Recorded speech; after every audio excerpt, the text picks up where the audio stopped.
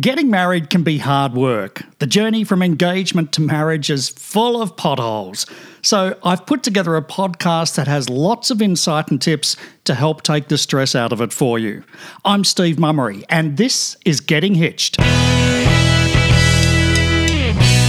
Yeah, it's hard work getting married. What should generally be a blissful time in your life can turn into a nightmare when things don't go your way. Just look through the episodes and pick and choose the ones that'll help relieve the tension in your life. Most of them are not that long, and each episode only focuses on one subject. You can binge them all at once or take your time getting through them whenever you've got some spare time on a walk or a run or even in the car. These days, quite often the bride also makes a speech at the reception.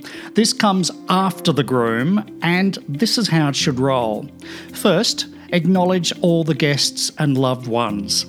Thank everyone for attending and thank those that have travelled far to be at your wedding, be it from interstate or overseas. Also, pay respects for people who have passed on and you would have given anything for them to be there. It can be anyone from a parent, friend, or loved one who's not with us anymore. Then, talk about how you met the other half. This is where you can have a little fun and give your thoughts of when you first met. Talk about your first date and any funny things that happened. However, unlike the other half's speech, feel free to talk about other guests, if it's relevant, that were involved in the blossoming of the relationship or introduction of your now partner. Next up is mum and dad. Just like the other half thanking their parents during the speech, it's only right that you give thanks to your parents. Thank them for being there for you through the years and how they raised you and helped shape you into the person you are today. Also, don't forget your new in-laws. You should mention them and thank them for welcoming you into their family and that you'll be there for your other half in good and bad times. Then, thank your other half.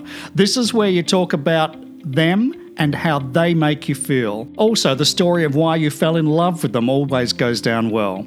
Mention how excited you are to start your new life with them. Finally, don't forget to thank the guests at your wedding who are there to spend this special day with you. Also, mention that you want to see them on the dance floor. Maybe finish off with a toast to all your guests for spending the night with you. And that's it. Remember, you can choose if you wish to speak or not. It's your day. And if you want to, do it. And if not, you just don't have to. In the next episode, I'm going to talk through how to stay chilled on your wedding day. If you're after more, there's a whole bunch of tips and insights on my website, smcelebrant.com.au, including wedding speech tips, how to get married in Bali, and how to propose to a girl if you're a girl. Just go to smcelebrant.com.au and click on Insights.